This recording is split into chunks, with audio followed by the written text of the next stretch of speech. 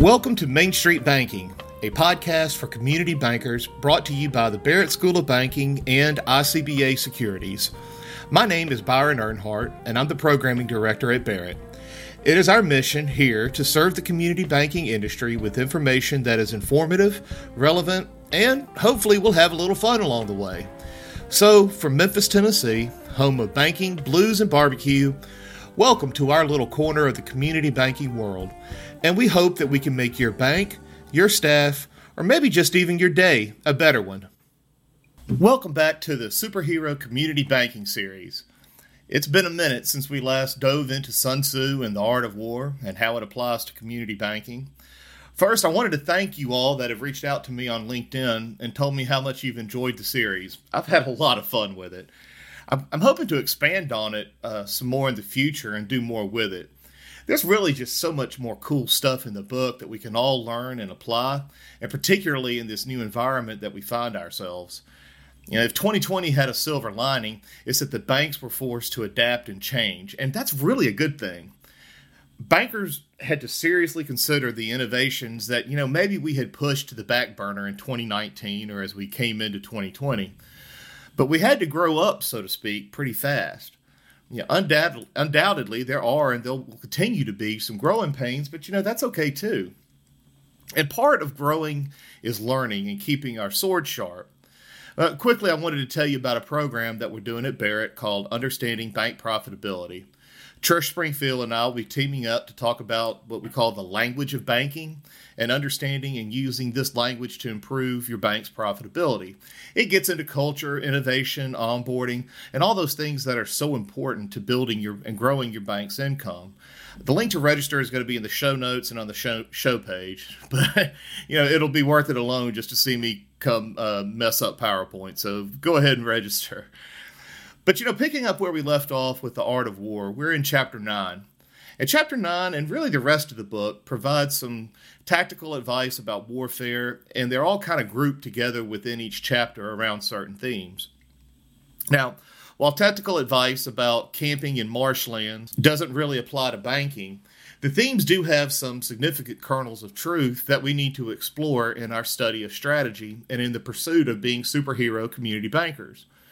But before we get started, it's important to go back and review one of the fundamental concepts we've discussed, and that's the 5 constant factors of strategy. And Sun Tzu lists 5 as, number 1, the moral law, which we said is your bank's culture. Number 2, heaven, which we said is the macroeconomic environment. Number 3 is what he calls earth, what we call the local market conditions. Number 4 is the commander, it's what we call leadership and management.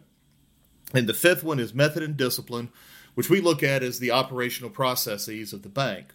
But in today's section, we're really concentrating on heaven and earth, the macro environment as well as the local market.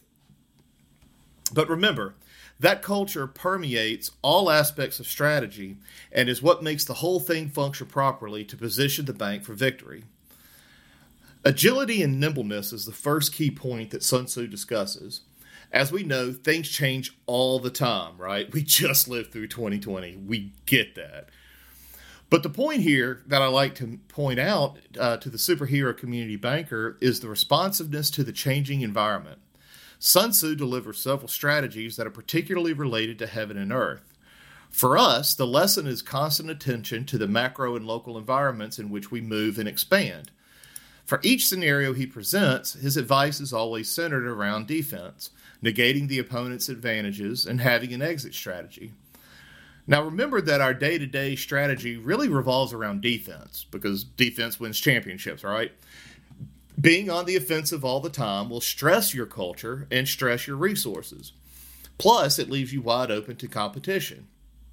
Building moats of protection, so to speak, around your key markets, and again, markets can be geographic or not, is fundamental to your strategy.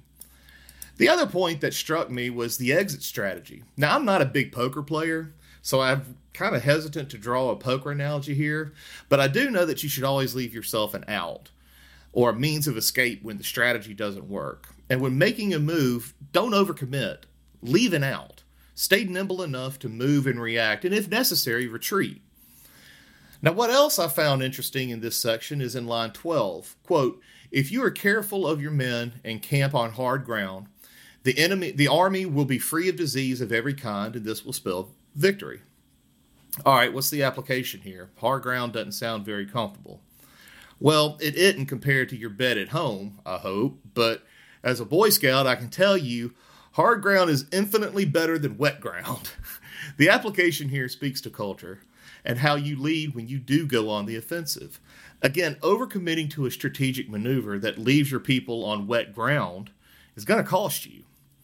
Well, how do you tell if you're on wet or hard ground? Sun Tzu has some very practical leadership advice here on monitoring the culture and the temperature of the troops. Now, here are some selected quotes from lines 33 through 45. Quote, if there is disturbance in the camp, the general's authority is weak. Quote, if the officers are angry, it means that the men are weary. Quote, the sight of men whispering together in small knots or speaking in subdued tones points to disaffection amongst the rank and file. It's pretty strong statements on leadership. You know, I think we've all heard about or maybe even experienced situations that sound kind of like that. The staff is tired and weary, grumbling about management. Middle management is disengaged. Any of that sound familiar? And how many times, if the situation is even addressed at all, does the fault there end up getting put back on the team? The problem's not an issue with the team, it's a problem of leadership. The team has given management all the signals that there is a problem with the culture. And when this is the case, defeat is almost guaranteed, if not outright, by little small doses or just stagnant growth. Now, as you move forward, checking the temperature of the team is crucial. Like in a military situation, the success of the campaign is not how well it was designed on the front end, but how it was executed by those in the field, and that speaks directly to leadership. Another area to pay attention to is what your competition is doing. I've had bankers tell me, well, I don't really pay attention to the other banks. I just offer my customers the best service I can. Well, okay, this commitment to service is admirable, and we should 100% strive for excellence in that regard. But how on God's green earth do you even know how your service stacks up to the competition? How do you know another banker is not in the ear of your best customer? Now, the idea that our best customers will never leave is dangerous. Yes, while they are likely to be sticky customers, don't ever underestimate their appeal to your competition. So how do you know what the competition is doing? Look around. Take a look at their UBPRs. The trends that are in their financial statements will tell you about management's priorities and their points of emphasis. UBPRs are free and public record. Take advantage of that. Look around to see how the other banks participate in the community, or if they even do. Objectively ask yourself if what they say and what they do line up. And let's also be realistic here. By and large, we've got a rough idea as to what the other banks are doing.